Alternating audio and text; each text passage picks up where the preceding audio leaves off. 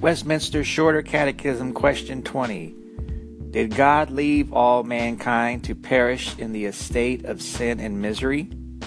Answer: God, having out of his mere good pleasure from all eternity elected some to everlasting life, did enter into a covenant of grace to deliver them out of the estate of sin and misery and to bring them into an estate of salvation by a Redeemer.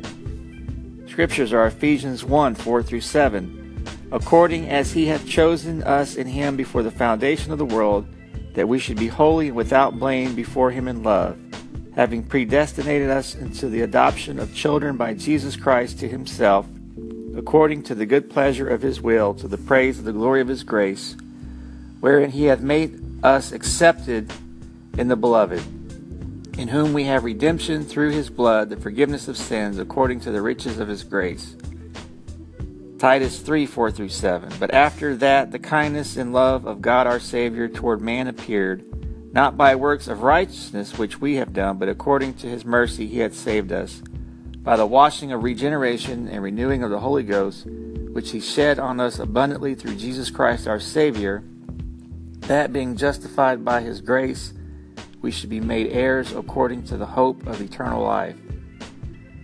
Titus 1:2, in hope of eternal life, which God that cannot lie promised before the world began. Galatians 3:21, is the law then against the promises of God? God forbid. For if there had been a law given which could have given life, verily righteousness should have been by the law. In Romans 3:20-22, therefore by the deeds of the law there shall no flesh be justified in his sight. For by the law is the knowledge of sin. But now the righteousness of God without the law is manifested, being witnessed by the law and the prophets, even the righteousness of God, which is by faith of Jesus Christ, unto all and upon all them that believe, for there is no difference. This concludes Westminster Shorter Catechism, Question 20, brought to you by thereignofchrist.com.